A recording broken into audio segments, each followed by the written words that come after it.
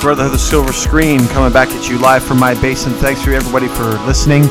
This is the big ticket item this week. We're going to talk about what's going on. We're going to talk about Glass. I have Joey with me. And Dove. They call me Mr. Glass. Well, yeah. That's pretty good, right? Yeah, it was all right. That's okay.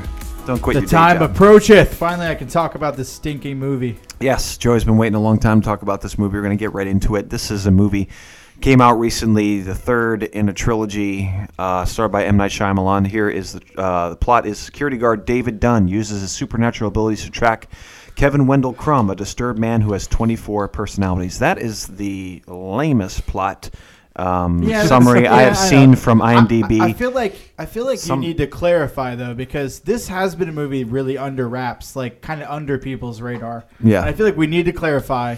M. Night Shyamalan, who wrote and did he direct too? Sixth Sense. Yep. Yeah, yes. wrote and directed Sixth Sense. Okay, so that's the guy, right? Just because I feel like there are a lot of people who I mentioned Glass to, and they were like, I don't know what that is, and I don't get what it's about. Right. And so he also wrote a movie called Unbreakable, and then he wrote a movie called Split. There were, I think, 13 years apart. Yeah, like longer, a long 15 time years apart. Yeah.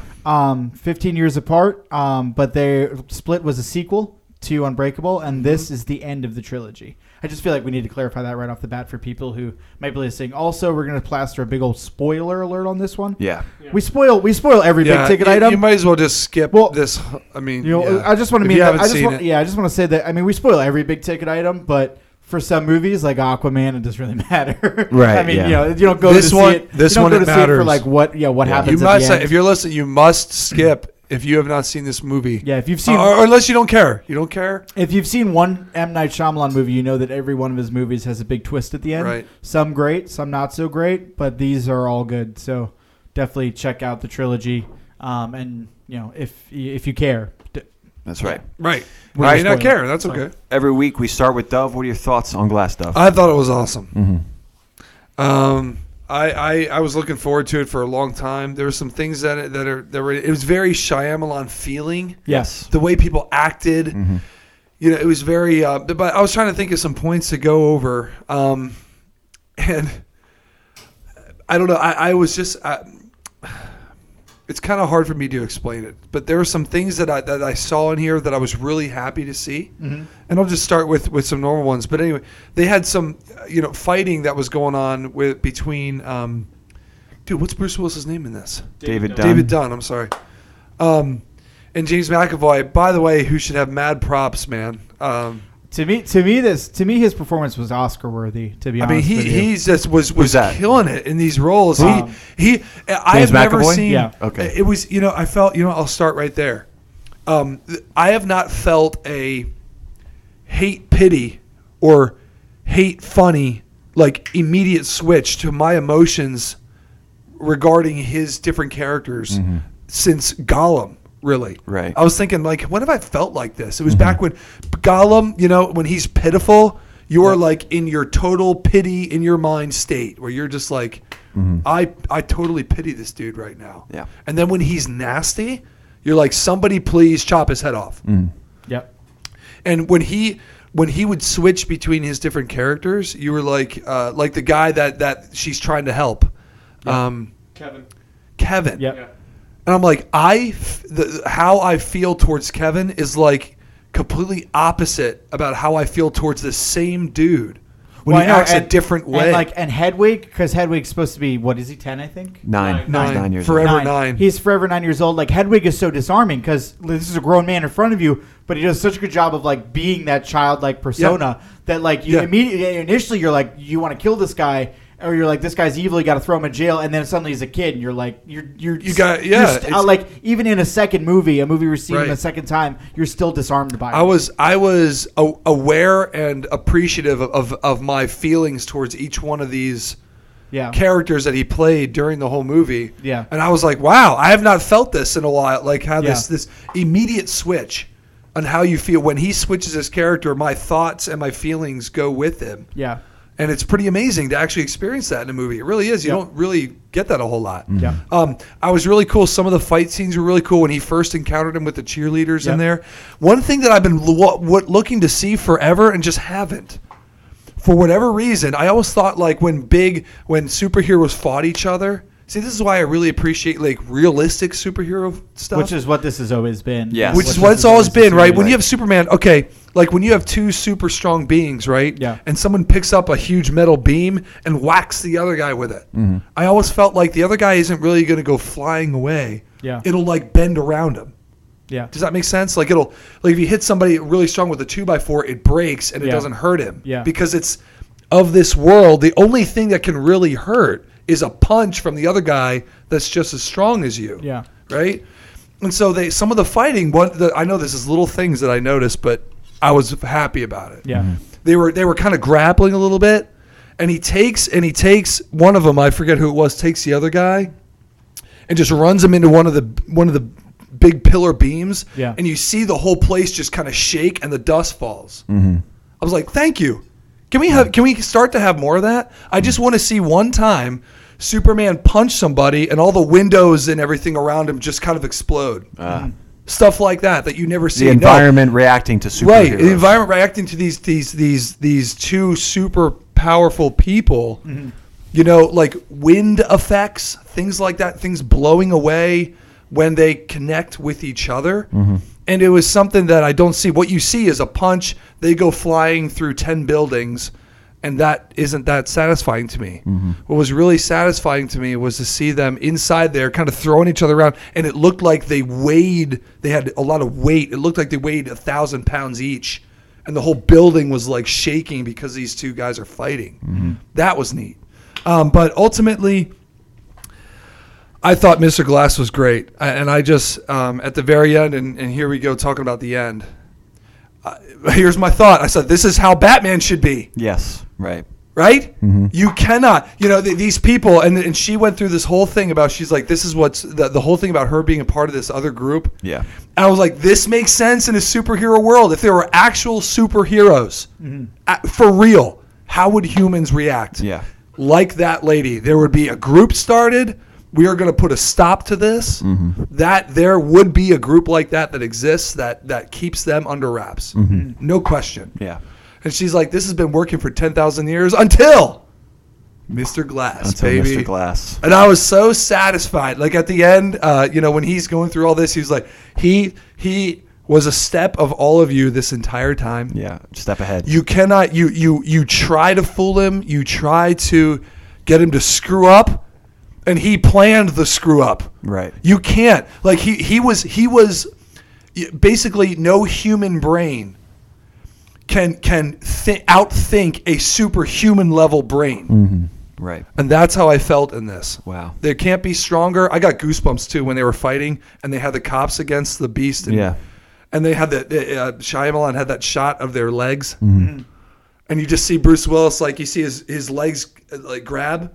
And then he just starts pushing all 3-4 of those guys. Backwards. I was like, that gave me goosebumps. I thought that was so cool. But anyway, I was like, and it made total sense that these people existed. Yeah.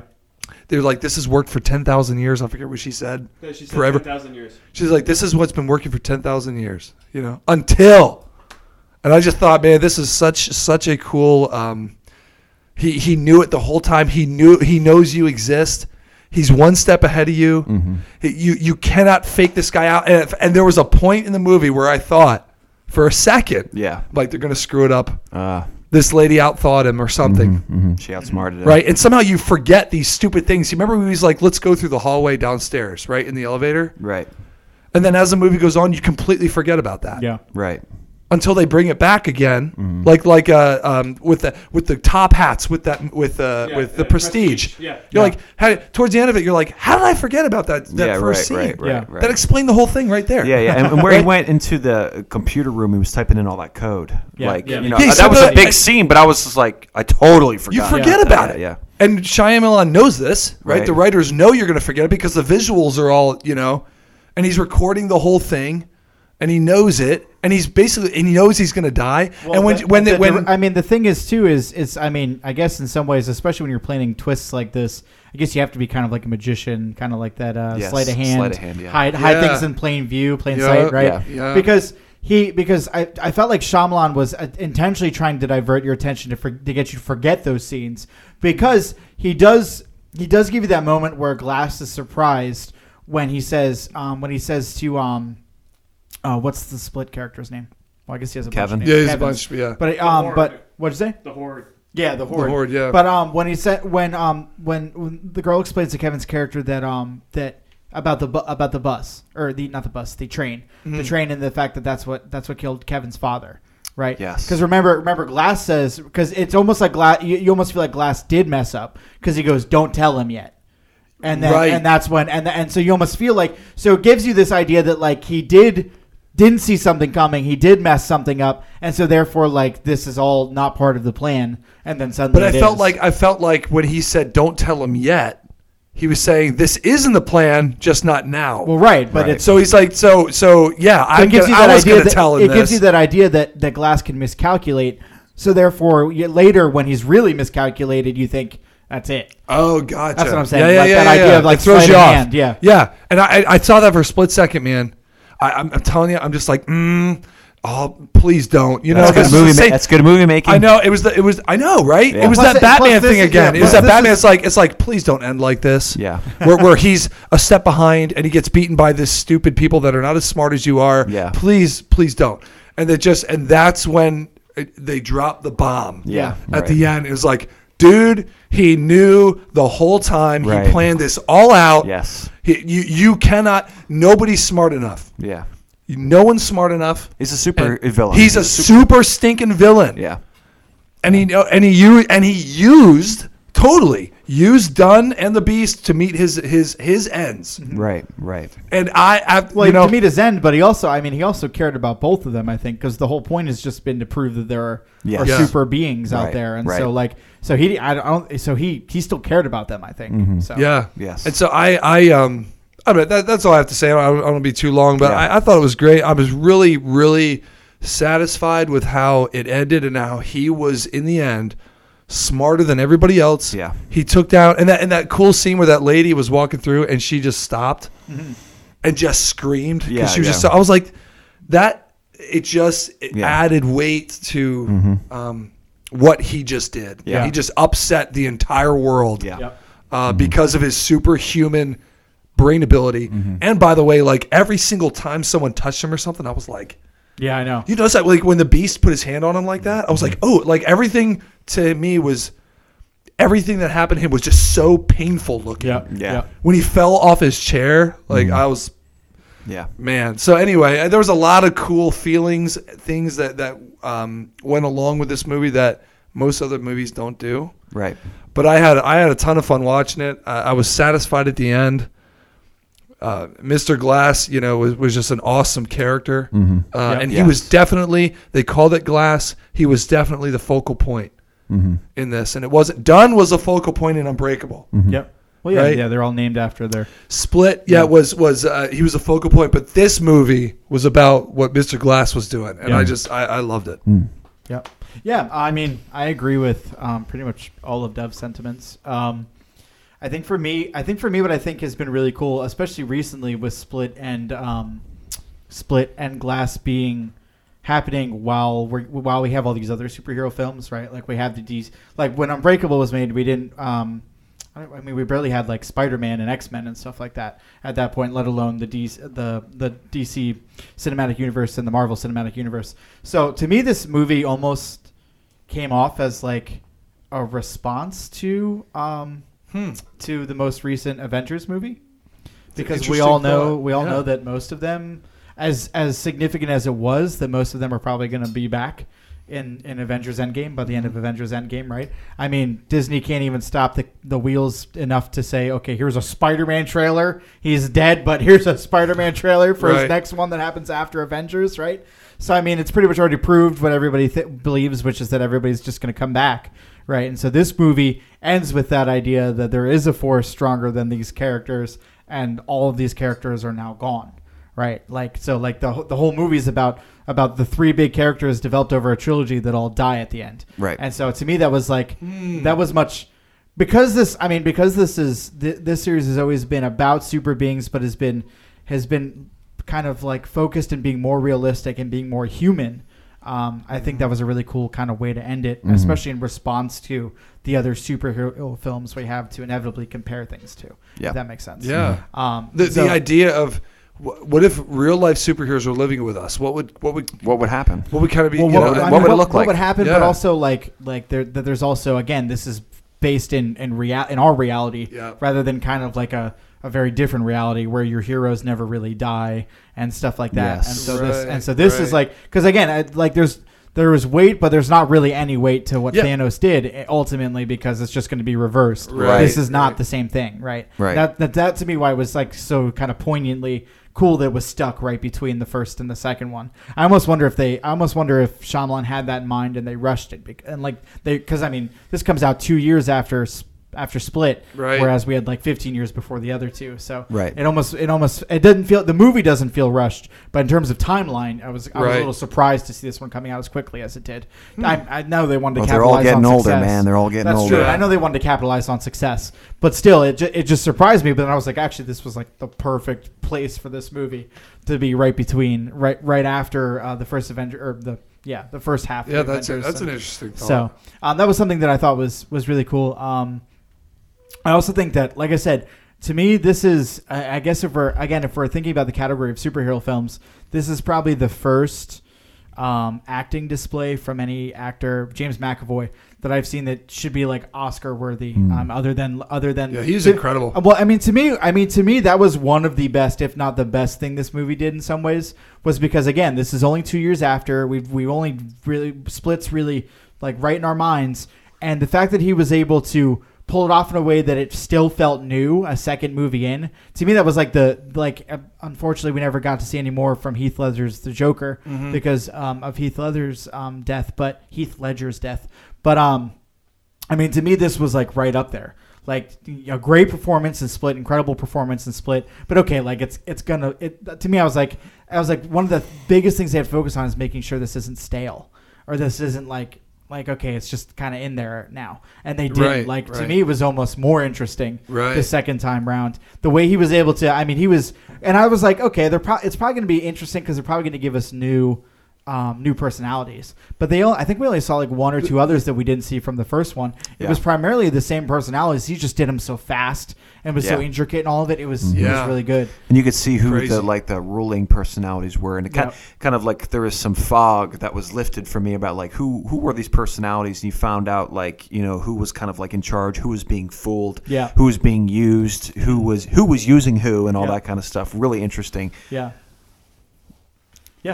So, are those your thoughts, Joe? You have anything? Yeah. I mean, no, I have a little bit more, but yeah. I also loved that they brought the original kid actor back. Yes. Yeah, I like that too. I thought he was great. Yeah. Yes. They brought him back and they made him like an Oracle type character. Yeah. I thought that was so cool. I thought it was cool too. And you know what? He didn't look bad either. Sometimes that are kid actors, they look good as kids. Yeah. This kid grew up as like, dang, he looks. Why isn't he in more? Yeah. That's well, my I question. thought maybe there might be like Dunn passed on the ability to him, and and it's like you could almost keep the series going with that kid. You probably could. Yeah, I don't think they're gonna do it that way. No, they're not gonna. But I mean, like you could. I thought there's potential there. I'm like, why hasn't this guy been in more movies? Yeah. Where is he? Yeah. Like he looks good. He acts well. I was like, well, whatever. Well, but you're right. the smart people get into acting and then realize they should get out of acting. So maybe he's. I'm glad they brought him back. Maybe he was just a smart one, but to see him back, like the original actor, to see him in that such a cool position, like working with his dad. We didn't have any of this like stupid like teen angst stuff. Where he and his kid don't like each other anymore because of some unforeseen circumstance that happened between movies. You don't understand me. Yes. Yeah. We don't have like David Dunn who's like drunk, who's like a drunk. Right. Yes. His son's off doing something else. And his son's always right. And he's gonna come back and apologize all the time to his teenager. Actually, he had his own company started. Yep. He actually like own security company. Security company. Yeah. So there was makes sense. Yep. So it was really cool to see that. The other thing I thought they did really well was the way what was her name, the psychologist Casey Cook? lady. Yes. Oh no, no, not Casey Cook. Ellie Staple. Ellie Staple, yeah. The way Ellie Staple essentially tried to convince them, right, I mean, I thought it was really interesting, and just to get philosophical for a second too, just like from stuff I've seen in other people's lives and in my own life from a faith standpoint too, right?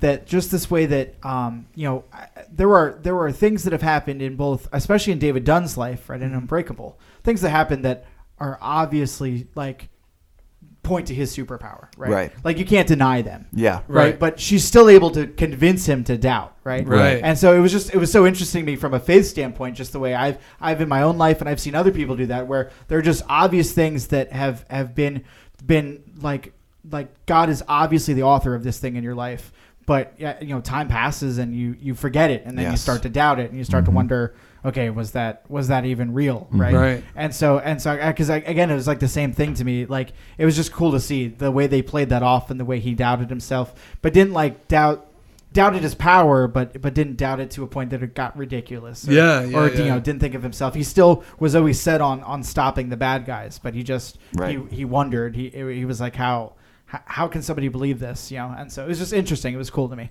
So yes. to see that. Yeah, and that goes back to the difference between a superhero who doubts his powers and a Christian who has an objective source. Mm-hmm. They didn't have an objective source. Their source was experience, which was easy to explain away. Yeah. That's why we as Christians we don't appeal to experience, because it can be explained away. Yeah. You can explain any experience away. Even if you believe in experience, you can still explain it away somehow with using other experience.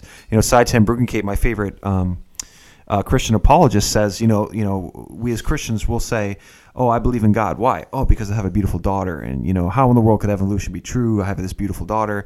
She's amazing, blah, blah, blah, blah. Tomorrow you run over her with your car. Now you're back to there is no God. Because authority is your authority is experience. Yeah. And that's why, the Bible is so important in our lives, because it doesn't appeal to experience. Yeah. There's Peter, he's talking about when I was there, I saw Christ transfigured. I saw Moses and Elijah. We were there, me and Jimbo and Jack. We saw the whole thing. Yeah. And but he says, what? I say this all the time, but he says, what's better than that? The Old Testament. He says the Old Testament is better than that, which you would do well to pay attention to. Yeah. Experience is all well and good. He had the most, all these people who are in church, we sing these songs all the time. Oh, reveal yourself to me. I want to see you in your glory and all that kind of stuff, which you would die. But anyway, and when you look at the Bible and you look at, the experiences people had of seeing the Lord in his glory, it's never followed by, wow, that was great. Woo! Yeah. I'd like to see more of that. Yeah. It's always followed by intense fear and regret and shame because of who you are. Because you're so lowly. You realize your own sin. Yeah. Yeah. And when people are like, "Oh, I want to see the Lord in His glory," I'm like, "No, you don't. No, you don't. You do not." Almost even with the angel of the Lord experiences, when people saw the angel of the Lord, they were always afraid. Mm-hmm. They were always afraid. Either that or they were always falling on their face somehow, yes. Whether it be in fear or worship or something. Yes. In falling on your face, laying your face to the ground is a physical act of I am nothing compared to you. I am like this dirt right. in your presence. Right. It's not you're right. It's not like this immense joy. Right. Right. Like, wow, right. there are wow moments. I think when John, when with the vision of heaven and Revelation, he was wowed, in fear. Yeah. But usually when they see, you're right, when they see God in any way, it's like a hit of I'm nothing. I am. Right. Don't kill me. Yeah. Please. I'm surrender. Yeah. It's very it's a lot. Yeah. Those types of feelings. You're right. Yeah. And so that's why this movie I think was so good in that regard of how they were able to convince even the audience. Wow, this all really might be fake. Mm-hmm. That they really just might be able to explain this away. And it was the fact that could be true. See, you would never be able to get away with that in the Marvel universe.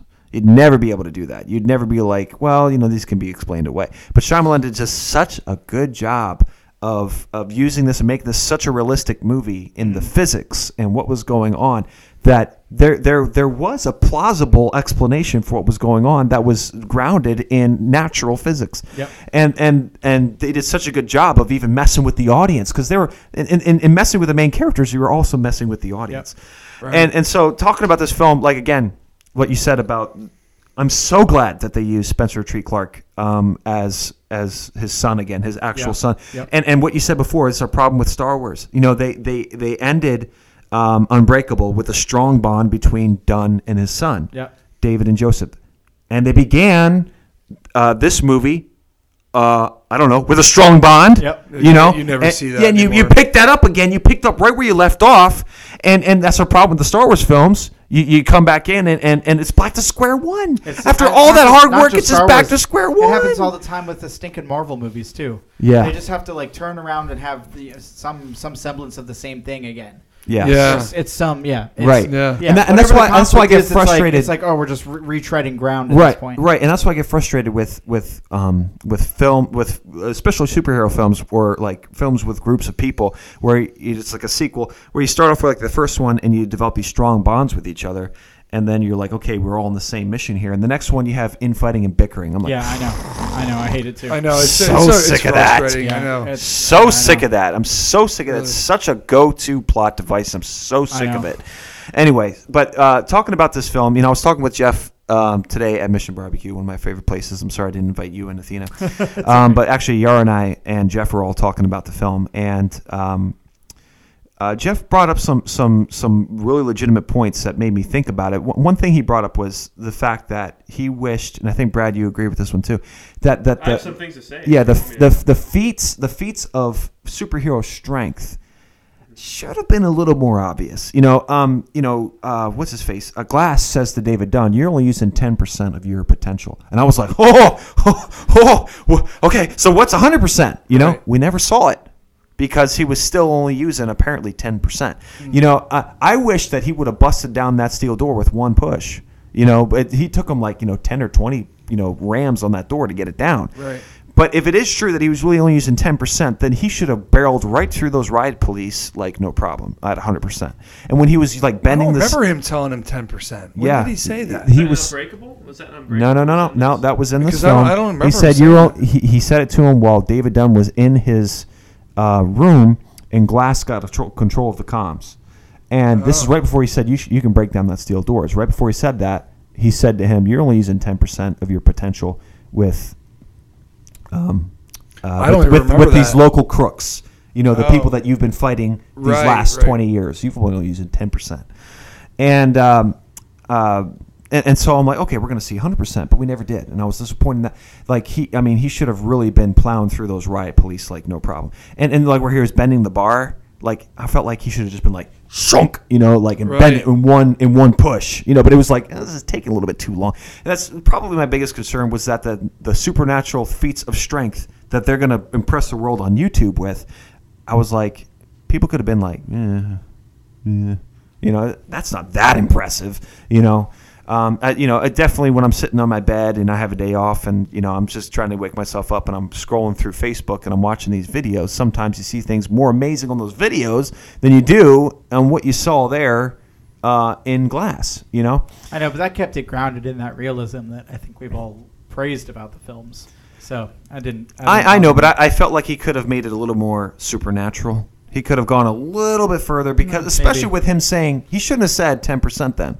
You're only using 10% of your potential. This is Glass. It's a possibility he was lying. It's a possibility that he knew that if David just believed a little bit more in himself, that he'd be able to knock the door down, which is ultimately what he wanted. There's no way that was presented that way, though. There's just no way. Glass never lies to David about things like that. He would never lie to David about things like that. And I was excited to see 100% of his full potential. But I also agree 100% at the end.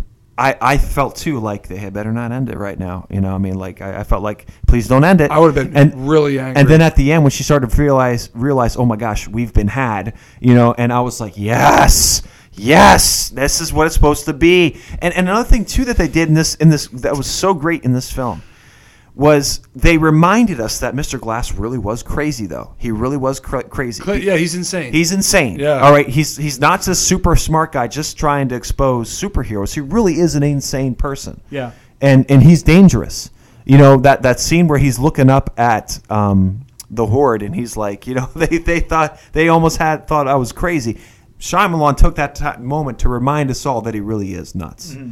And I was glad for that he wasn't just like the super smart guy who was just trying to show the world superheroes. I'm sure he had like 30 agendas, that he has not stated, but he really was crazy at the end of the day. And, so the characters were so well done and so consistent with the 15-year arc that was going on through this trilogy. Well, it does beg the question, though. I was thinking about his craziness. I mean, I'm not disputing his insanity, but in the same sense, it is an interesting idea. Just what you saying that made me think about it. It is an interesting idea to kind of contemplate the way that, in order for him to actually find superheroes and get them out there. I mean, if you have this force above society effectively hunting down superheroes and quelling them before anybody knows about them, before they're able to do too much damage, that kind of thing, right? If you have that happening and he becomes, in his journey, he becomes aware of that way before potentially this movie, then it's these, then the idea that he causes these extreme things to happen, and they happen without him ever really having an obvious hand on them, would explain a lot of that. You could almost explain that he was doing that because he saw it as being the only way to get the knowledge out there, the only way to operate when you have this group who, if he had a direct hand on anything, would have killed him immediately. Mm-hmm. Does that make sense? Yeah. So it's kind of interesting, too, to think about, just that, like, he was almost kind of forced in that direction. Yes. Yeah. Yeah, well, I mean, the like I said about the 15-year arc, the way that they preserve the integrity of the first film is amazing. Yeah. Even referencing back and using original footage. Mm-hmm. Original footage of the first film. Yeah. I was blown away. I was like, this movie is so consistent with itself. I mean, this series is just so stinking consistent with itself.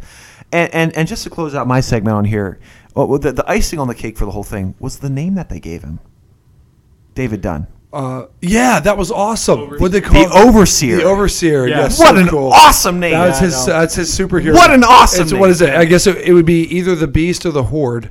Right. Yeah. Right. The Horde. Mr. Glass Mr. and Glass. the Overseer. And the Overseer. That's so cool. I know. What a great name! Well, Mr. Glass called him that.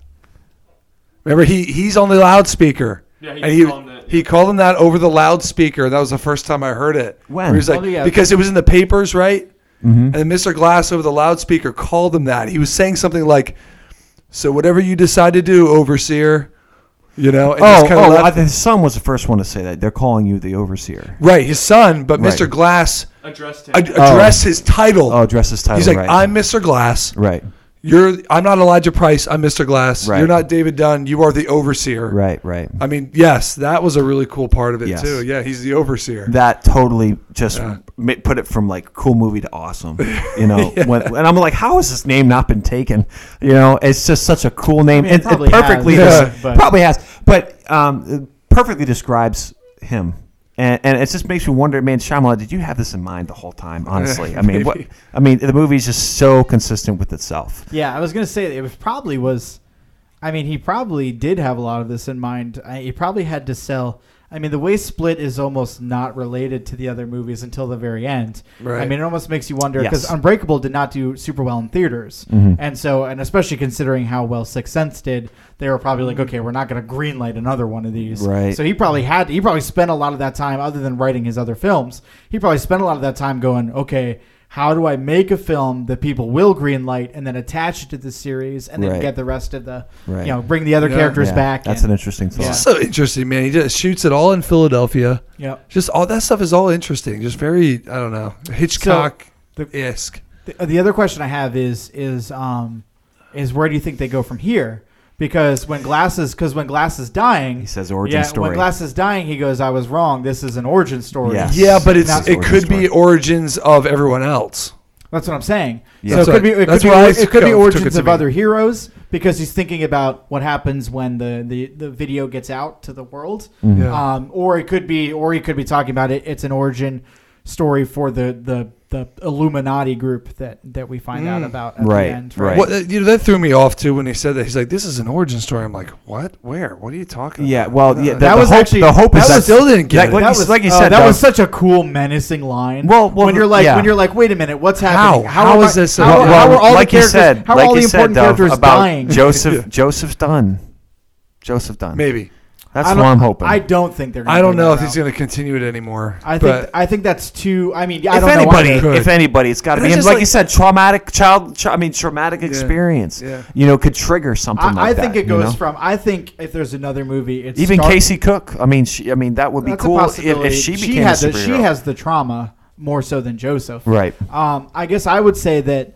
I guess I was thinking more so that if there's another movie that would start with the Illuminati group and who they further target, but then because this video is out there, there's potential that they're more well known now, and their presence is more well known, and then it kind of reverses. Could be interesting. Yeah. Right. So, Brad, you said you had something you wanted to address. I'm not going to take too long. Okay. But the shining star of this movie is the continuity of it. Just Okay. 100%. Because M. Night goes so far as to address and add his own character. His own cameo yes, from yes, the his first own movie. cameo Yeah. from the first He movie. Yes, reprised he his own reprised his own cameo. Are you kidding me? Yeah, And yes, he's like, hey, yeah. Where did you work at that? That baseball stadium. And I was like, this is the same dude. yeah. This is the same dude. And also, going off what you're saying there, it also explained what happened in that first movie. Because in that first movie, he's like, I touched that guy, and I just felt like there's something wrong. But he found out he didn't find anything on him, and then Shyamalan just walks out of the stadium scot-free. And you kind of like, okay, what happened there? He didn't find anything wrong with him. But then it's explained 15 years later. He goes, I used to hang out with a bad crowd there, but I turned my life around. So he really was right. He was right. That guy did have drugs on him. Yeah. But he got rid of them. Yeah. So really good. Yeah, what I didn't like was, once again, I wanted some more visceral fighting between the Horde and Dunn, the overseer. I wanted a little bit more of that. Yeah, more fighting. Didn't get it. I was like, okay, these riot police officers, split them up, and there's like 4 for each. Why aren't there more riot officers there? All right, whatever. But anyway, so I wanted like kind of like a Dunn like Falcon Punch, just like kind of boom, they all fly. The shoes go everywhere. I think it's tough to do that. I mean, if you do that stuff, you start to get into the Superman Avengers realm. Right. Where you do the punch, everybody goes flying. It's tough. It's hard. And I really do think. I think it's doable. I think it is too. Potentially, but I also really do think that Shyamalan tried. I really do think he sculpted certain aspects of this movie, especially the end, based around the tropes that we see in current superhero movies. And I mean the whole idea that Glass essentially cheats everybody out of that big battle in the big supermassive building going up over Philadelphia. It was totally a tropey thing that a Marvel movie would have done or a DC movie would have done.